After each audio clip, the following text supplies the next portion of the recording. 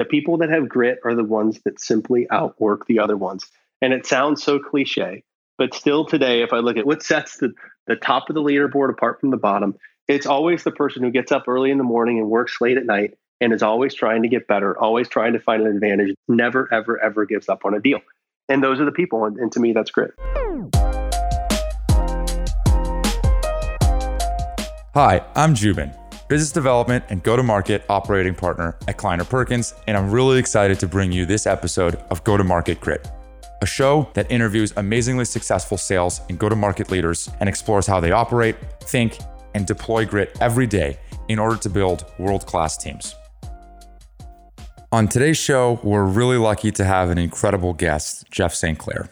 Jeff is someone that, for me, has meant a lot, both personally and professionally. He took a shot on me straight out of college when he probably shouldn't have, and has taught me so many things along the way that I'm excited to give a glimpse of all the amazing Jeffisms that everyone's about to hear. We focus on two topics in this episode that I think Jeff is uniquely qualified to discuss based on his experience.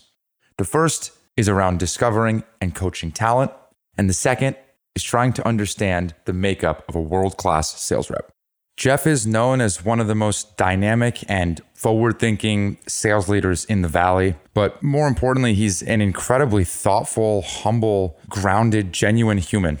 He has a list of people that have worked with him and for him that absolutely gush and rave about him, and I think you'll understand why. I can't wait for you folks to hear from him. Before we jump in with our amazing guest today, I'd like to thank our sponsor, Loom. If you haven't heard of Loom, you should definitely check them out. They're bringing video messaging to work. Using Loom is like sending a text instead of making a phone call, but you're using video. You don't need to schedule anything or coordinate with anyone. Just record, hit stop, and a link to your video message is instantly ready to share. Turns out, it's really good for sales. Our portfolio companies use Loom when they're doing outreach, and sending a demo video is just so much more engaging than an email. It's super fast, fun, and the best part, it's free. Sign up today at loom.com. And now, on to this episode. Jeff, welcome to the show. Thanks for having me, Jubin. Excited to be here. We've worked together for a while. You finally got rid of me. Maybe if you could just start with your story. How'd you get to where you are today? And how'd you get into sales? Yeah, sure. So it's a big question. So I'll try to be precise with the answer. Really, when I go back to even looking at myself in college, I was going to be a coach, right? And I loved coaching and athletics. And I loved coaching and athletics for what I got back out of it. It made me feel good to motivate people, to see them be successful. I thought it was a great challenge. I love to be around competitors. So that's kind of naturally how I grew up, was around athletics and sports. And the first time that I found that feeling again was in a startup in the Silicon Valley. And so when I came out to California from Iowa, one of my first jobs was with a startup. And I realized, wow, I can have that same feeling that I get from coaching in a startup. And that's really how it started. My career here has been, a lot of startups. So I can think of Evident.io, Ironport, a couple successful startups, and also some big companies as well. But by and large, I love startups and I love what they give back to me. And I think it ultimately is kind of the competitive nature that's within me and who I am. Makes total sense. Do you ever think when you're coaching the kids, like even today, I know you do a lot of coaching, soccer and football, and you're kind of super dad in that respect. Do you ever think about the coaching that you do at work and try and apply that to the boys? Or alternatively, do you ever think about the coaching that you do with the boys in their sports and apply that to work and career? That's a good question. So look, if you can get a bunch of 6-year-olds to run a football play, you're a pretty good coach, right? So I think that's number one, that's the hardest thing to do. The irony of it is I think the principles are the same, right? I think people like to be pushed. They like to try to do things beyond their capacity. I think people in general like to feel something bigger than themselves, and that's what a team is. So, ironically, I think they're pretty similar. I think about that all the time, if and when I have kids. Hopefully, I'm not going to be the hardo dad that tries and does the QBRs and the OKRs for my child's softball league. I want to talk about a couple of topics with you, things that you and I have talked about in the past, things that I think are near and dear to both of our hearts. The first is touching on what we just talked about, which is discovering and coaching talent. Keith Rabois, Peter Thiel, a couple of VCs in the Valley, they talk a lot about how you have to find undiscovered talent. And the quote that they say is you can't build a startup by processing the same people in the same way that everybody else does. I thought that was really insightful. And I think it's especially true when you're building sales teams, hiring the right people, making bets on people. How do you react to that? And I think maybe I'll just be specific. When you're at a startup, it's pretty hard to compete with Palo Alto Networks, Google, Amazon, with these big companies. So sometimes you do have to find that diamond in the rough. I guess, how do you think about that? Yeah, so I think it's a really good thought. And look, I think it goes to every successful startup that I have built has been built with the right DNA versus the right resume. And I think it's really important at a startup to look for those people who have great potential, but they may not be living in a normal situation. So I'll give you an example. I've hired a person who sold $1 million of mattresses. He was successful in my startup. I've hired people right out of college. They've been successful in a startup environment. I hired a woman who was working for an NBA basketball team in the marketing department.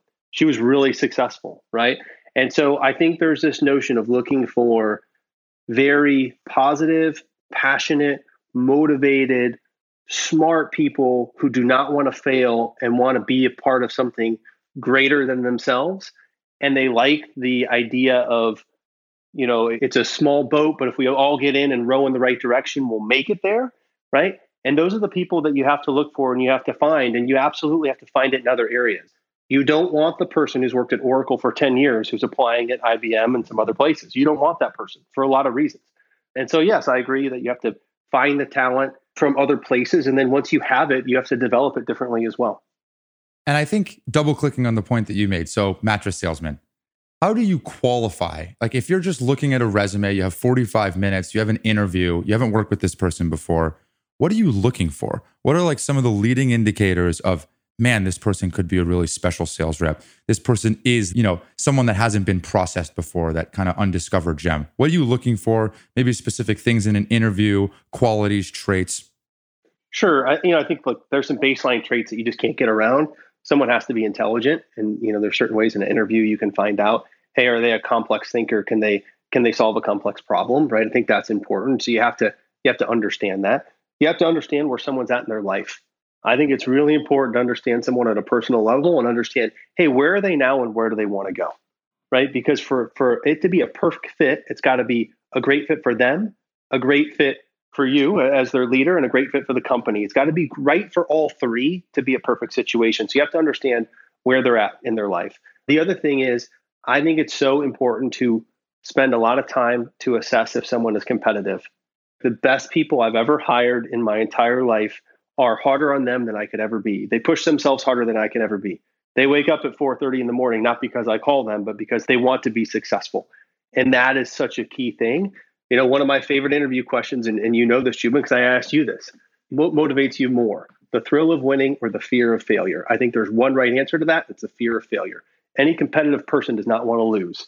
So that's just an example of one question that I would ask to assess that. But ultimately, it's got to be the right fit for them at the time of their life. They got to be highly intelligent and highly competitive.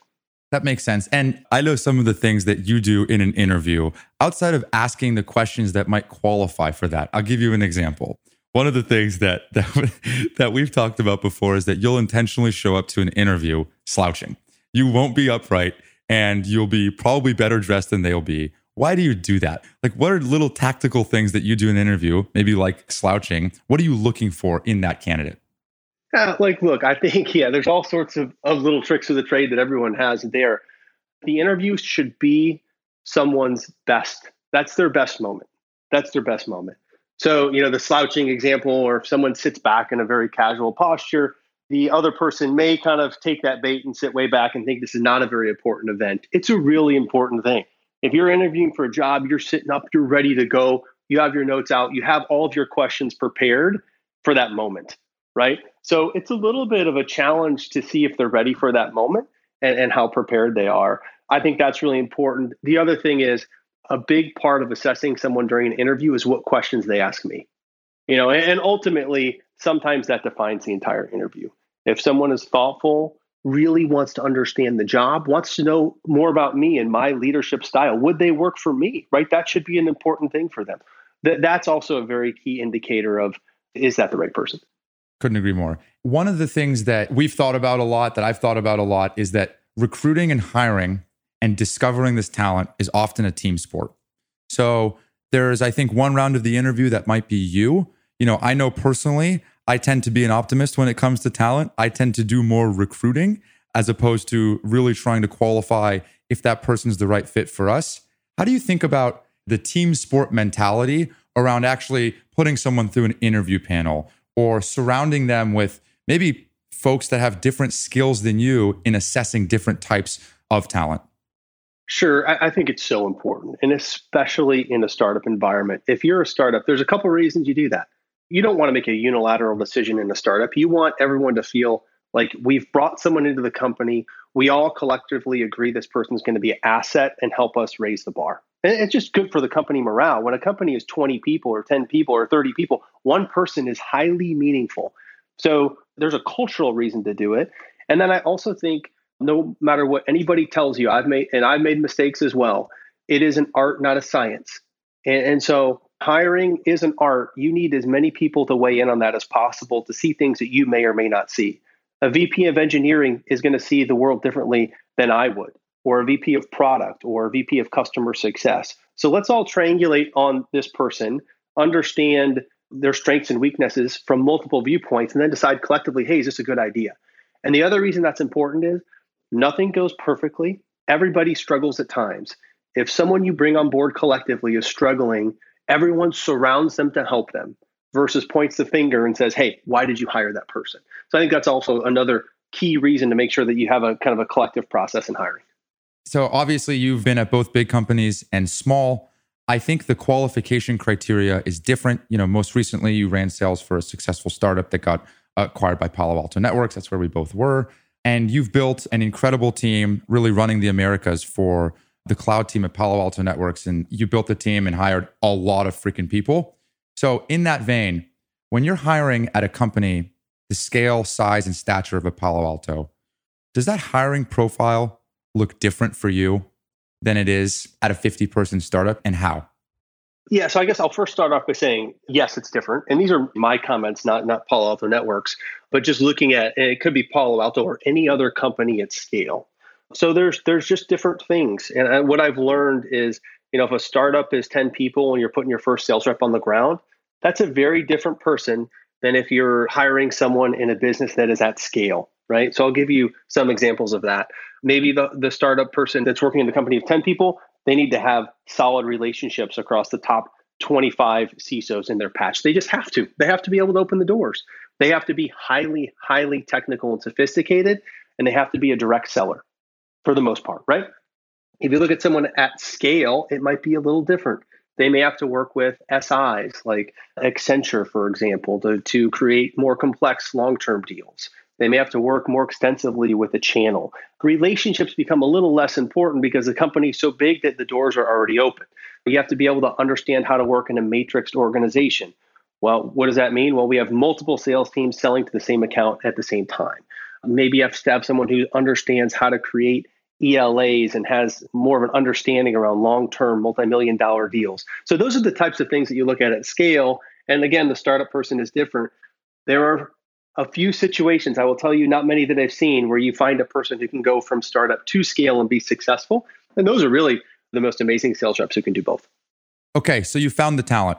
You've identified them. Awesome. Like you got your guy. You feel like this guy or gal has unlimited potential.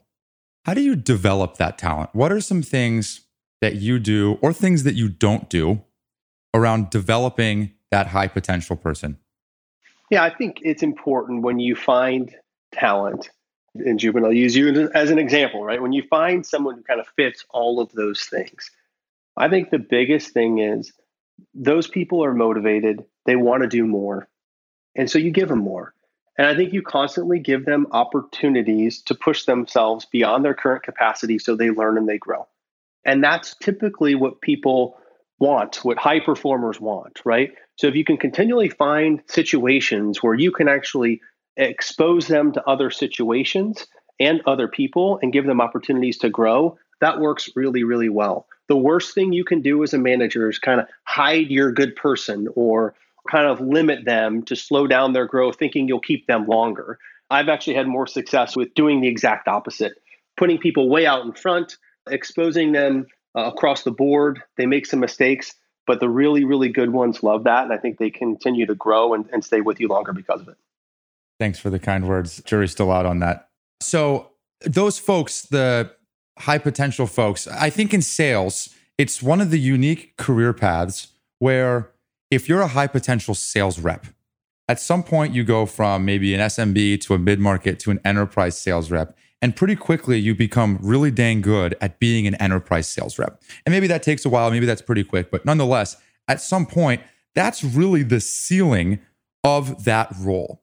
And it's a doggone good job because you get paid really well. You have flexibility and autonomy in what you do. You're making meaningful contributions to the business. But at some point, at least in my experience, every one of those sales reps typically gets to that aha moment where they say, I don't want to be the rep anymore. I want to try my hand in leadership or in managing people. But they have no experience doing that. And a lot of the time, what made them a great rep is the antithesis of what makes them a great leader. What do you do? Yeah, I mean, look, I think the most honest answer is most of those people are not good managers. That's the honest truth. Most reps that I've been around who are highly successful, competitive people who have just overachieved in an individual contributor capacity are not wired to be leaders. And when I say that, it's not a negative. They're very selfish in what they do because they have to own it and control it, and that's why they're good. When you step into a leadership role, there's this unique kind of break in that model. You have to be competitive in all those things, but instead of selfish, you're selfless, right? Because now your success is dependent on others. So I've seen very few people that have spent the majority of their career in an IC role become a good manager. There's a few exceptions. And I guess the point of this is when you find a good person who is a competitive, good sales rep who can be a leader, I think you should try to get them in a leadership track as soon as possible and try to grow their career that way. And what about the rep that wants to just stay as an individual contributor? Life is good. Jeff, why would I ever, sometimes I even ask myself, why did I do this? All of a sudden your time becomes somebody else's and it's pretty stressful. What about the guy or gal that says, you know what? I'm good here. How do you, after they've been doing it for 15, 20 years, they have the relationships, they know what they're doing, they've been in the industry for a while. I think a lot about how do you make that person better? And maybe the question is, can you make that person better? Oh, I definitely think you can. And I'm laughing with you. I often wonder why I'm still not a rep because it is a great job, right? No, look, I think, you have to be really, really careful where people don't get stagnant. But, if you have the right person, they're always asking for more, always trying to find the next angle, always trying to make their territory better and find the next patch that's a little better than the one they have.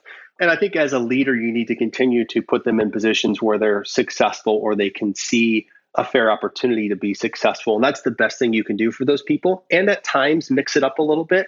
Hey, you've worked this account for a really long time. You've done a good job. I have a new challenge for you, right? And look, it's a big challenge, but there's a huge upside. You have to mix it up a little bit with those people to continue to, make sure their sword is sharp and they continue to grow and they stay motivated.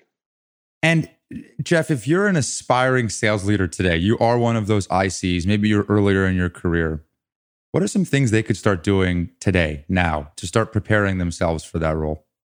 Yeah, I get that question all the time. And it's kind of a tough answer. The biggest thing you have to do is you have to hit your number. You have to be a consistent performer over an extended period of time. So that's like number one. You have to earn the right to go after the job when the job comes up. And in any meritocracy, that's based off the numbers. But in addition to that, you have to do things that are outside of your role. And this is where it usually falls down for a lot of people. But you have to go outside of your comp plan and go do some things for the greater good and become that leader. So the people who get those manager jobs, typically everyone already knows they're going to get it before they get it, because that's the person on the team that they ask the questions to. Hey, they have a competitive situation. I'm going to ask that person because they always know the answer. I need help with the proposal. I'm not going to go to my boss. I'm going to go to this person. They're better. They know the answer to that. right? I need some help negotiating this deal. I'm going to go to this person because they're just good at it and they're willing to share. And so in that last little part is a critical one, willing to share and willing to help. Because sales reps are so competitive, they're often so competitive they won't help each other. But the manager will because they're not scared of that. They have the confidence to go help somebody else and they're not threatened by that. And I think that's a unique part of it as well. So I think those are the things that I've seen people do that make the jump. Makes sense. So going back to your point about competitiveness, I know culture matters to you. I'm not going to ask you, does culture matter to you in sales? I think your reputation precedes you around building teams with high integrity, strong culture. How do you hire a team of highly competitive people and still maintain a strong, and when I say competitive, these are typically highly individualistic, sometimes selfish, sometimes motivated by very selfish reasons, ultimately highly, highly competitive, want to win. They want to beat everybody else. How can you build a team culture with a bunch of folks that have that grit, that really have that competitive spirit that they want to beat you? Yeah, it's a very, very fine line. But I think you've heard me say this before. When I hire people, I look for people who are going to win a street fight with character. Like really hard to find, right? How do you find someone who's going to compete and play the game to win almost at all cost, but they're going to do it with character? And you go back to your original question around the interview. And then there's this common thread of integrity that you have to find within people. And if you don't find that, you shouldn't hire them. And I believe that sincerely. You have to find that thread of integrity because they not only have to be competitive, but they have to have the character aspect and they have to at some level care about the team. And you find people who will be so competitive and they'll win, but they'll also understand that they have to do it in the context of the team, and we win together and we lose together. It's a very hard thing to find.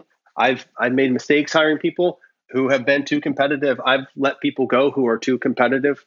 And I think you know this to be true. I've let people go who are at the top of my leaderboard because they were so dysfunctionally competitive, it didn't work.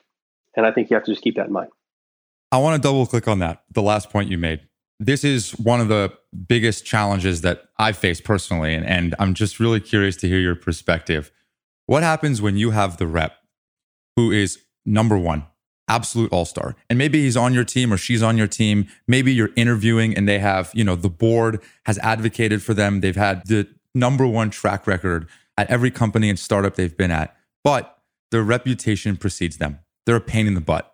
And there's a lot of these sales reps that are extremely good. Again, going back to the comment of what makes them good is that they can be a pain in the butt because they're always asking about territory and comp plan and doing things that can put them in their own best position to succeed. Do you make that hire or do you not? And how do you balance one bad apple could ruin the bunch here, but geez, if I had this guy that could do 30, 40% of my number, that's pretty special. How do you balance that or think about it? Yeah, no, I think about it a lot. And I'll tell you the answer to that. If you're building a team from scratch, there's no one person that can trump the team, period. So you have to find that common thread of integrity and teamwork in there. Now, look, there are people that will push that line for sure. But if they're willing to push and push and push, but you can pull them back and they can be a part of it, then great. If they can't, then they shouldn't be on the team. Now, the hard part is sometimes you'll inherit people who are like that, right? And then you have to deal with that aspect of it. And that's a little harder. But if you're building a team from scratch, do not bring in the bad apple, find somebody else. And would that hire, if you're building a team from scratch, would hire number one be different for you than what you're looking for in hire number 5? Is there a different profile that you're looking for in hire number 1 versus number 5? Yes, absolutely. So, you look at hire number 1. Hire number 1 is, along with you as the sales leader, you're creating a playbook. You're writing it. You're still determining what that playbook looks like. So you need someone who fits that mold. Rep number 5 or rep number 25, they're more hopefully snapping into something that's already there. They're going to, of course, add to it. That's still a very early stage situation. But being the first is a highly, highly creative individual who can go create deals out of nothing. And as you go further on down the road, you need someone who can kind of snap in, learn, and execute. So they're absolutely two different people. And this is leading the witness a little bit, but let's say you were the CEO of a company. Let's say you, Jeff St. Clair, was not the VP of sales and you weren't making the first sales hire. The CEO was. A lot of the time, the startups that I work with, they bias towards, hey, we want this leader that is going to be able to eventually scale and recruit and grow this business. But what they miss is that they got to get their first 10 customers on board. Otherwise, there's no scaling happening at all. So again, kind of leading the witness, but if you were hiring the first AE and you weren't on board, but you were the CEO, what are you biasing towards? What are the things that you're looking for? Are you trying to find that leader that can also sell? And if you had to pick one or the other, are you taking the leader that can ultimately build that team? Or is it the sales rep that you probably know won't grow into that leader, but can sure as hell get you those first 10 customers? I want the first 10 customers. Kind of goes back to my earlier point. Rarely can you find someone who can go from true raw startup to scale. That is a unique, very unique individual. There's not many of those out there.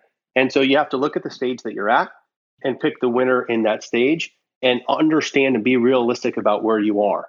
You can always hire above and build out and all those things, but you need those first 10, 20 customers. You have to find someone who is just a lethal hunter who can go get those. And guess what?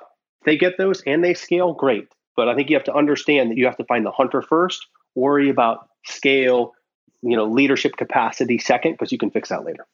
When you're hiring that rep, when do you think is the right time? Do you think before you have customers? Do you think it's at customer 10, customer 20, when it's the right appropriate time to hire that first sales rep, and why? Yeah, look, I think there has to be a handful of customers. And that question does depend on the market you're selling into, the product that you're selling. There's just kind of a lot of nuances to that question. But I think ultimately having 10 to 20 customers that the founding team brings on board is a great start, and you would feel highly confident bringing in a sales rep. What I don't think is the right call is to have 0 customers, come out of stealth, and kind of give it off to a sales rep, because I think the tension that will be created there between the teams will be significant. And you want to have some learnings on how you go to market, what that motion looks like. Do we have product market fit yet? Are there some corrections we need to make? So I would say 10 to 20 customers, but of course depends on the market and the product. Yep.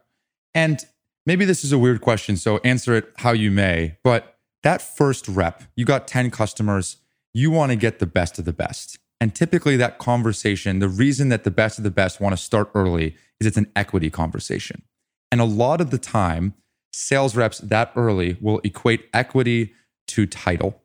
Do you have any reservation giving a big title to that first sales rep, VP of sales, RVP, SVP, CRO, knowing that they probably won't scale? And how do you balance that? How do you manage that? Oh, yeah. I wouldn't do that. I wouldn't give them a title if I didn't think they were going to grow into it. So I guess I would answer your question. I think there's an ethical thing there. If I really didn't think someone had the potential to be the VP of sales, or I wouldn't just give them that.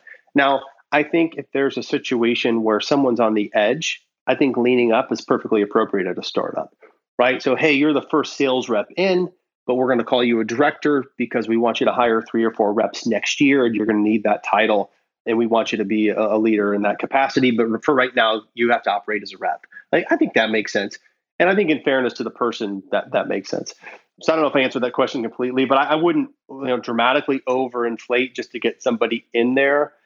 But I think leaning in as appropriate is fine.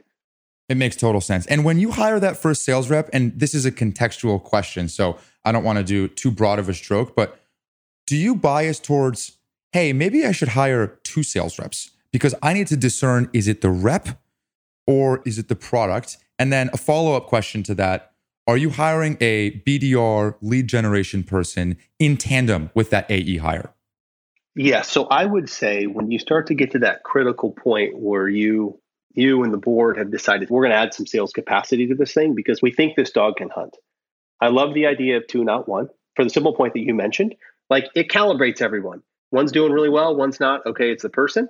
Also, there's a competitive aspect there, and there's a teaming opportunity. They can help each other learn. There's a little bit of this, the territories are both so big, it's just 2 of us. We can help each other there and learn faster as a team. And I think that's really important. So I love the idea of at least 2. And also, there's got to be a supporting cast to that rep, right? So not to say they each have to have their own SE, but maybe. And I love the idea of a BDR. Like you have to give them something else to help build out that virtual team that they go to market with. And I think if you don't, you are falling short of giving them an opportunity to be successful. I think a BDR investment is a great one for a couple of reasons. One, they're a low cost investment. Two, if you need to course correct, most of those people are young in their career and they can move and they're pretty agile and you can set them up somewhere else. So yeah, you have to give them the support as well. Couldn't agree more. One of my last questions here, I want to be respectful of time. If you're a new leader or a manager, what are the top 1-2 things that you could do as a new leader or manager to help your sales reps? Yeah, look, I think it's really important as a leader that you focus on things that are really going to have a high impact for the team. And ideally, those are things that aren't a high priority today, right? Ideally, those are things that your team doesn't even see that are 6 months, 12 months, 18 months down the line. So can you help them by creating a sales playbook that makes their life easier as they go to market? Can you help them by working with the product team to fix certain critical things that are foundational to certain market segments, for example? Can you help them by ensuring the comp plan is structured in a fair and equitable way so everyone feels like they have a great opportunity? Can you help them by ensuring that they have the right resources to go to market with to be successful? Can you help them by investing back in them with enablement and some things to make them better at their job? All those things, I think, as a leader are so important. So I can't stress enough. I think the best leaders that I've seen focus on highly impactful things that the team doesn't see at that point in time. And, conversely, the worst leaders I've seen focus on very low impact things that are right in their face. And so that's when you notice the good leaders versus the bad, right? So high impact things that nobody sees to make their life easier. And I think that's the best thing you can do for someone as a leader. I love it. I think that's a great place to wrap. Last question. The show is called Go to Market Grit. I think the word grit is really, really powerful and super meaningful in sales. What does the word grit mean to you? And how do you apply it, or how have you applied it?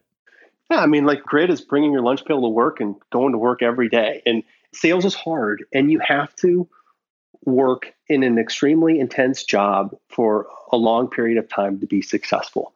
And the people that have grit are the ones that simply outwork the other ones. And it sounds so cliche, but still today, if I look at what sets the top of the leaderboard apart from the bottom, it's always the person who gets up early in the morning and works late at night and is always trying to get better, always trying to find an advantage, never, ever, ever gives up on a deal. And those are the people. And to me, that's grit. Jeff, if people want to get a hold of you, I know you don't have a Twitter. How do they do it? How do you get a hold of Jeff St. Clair?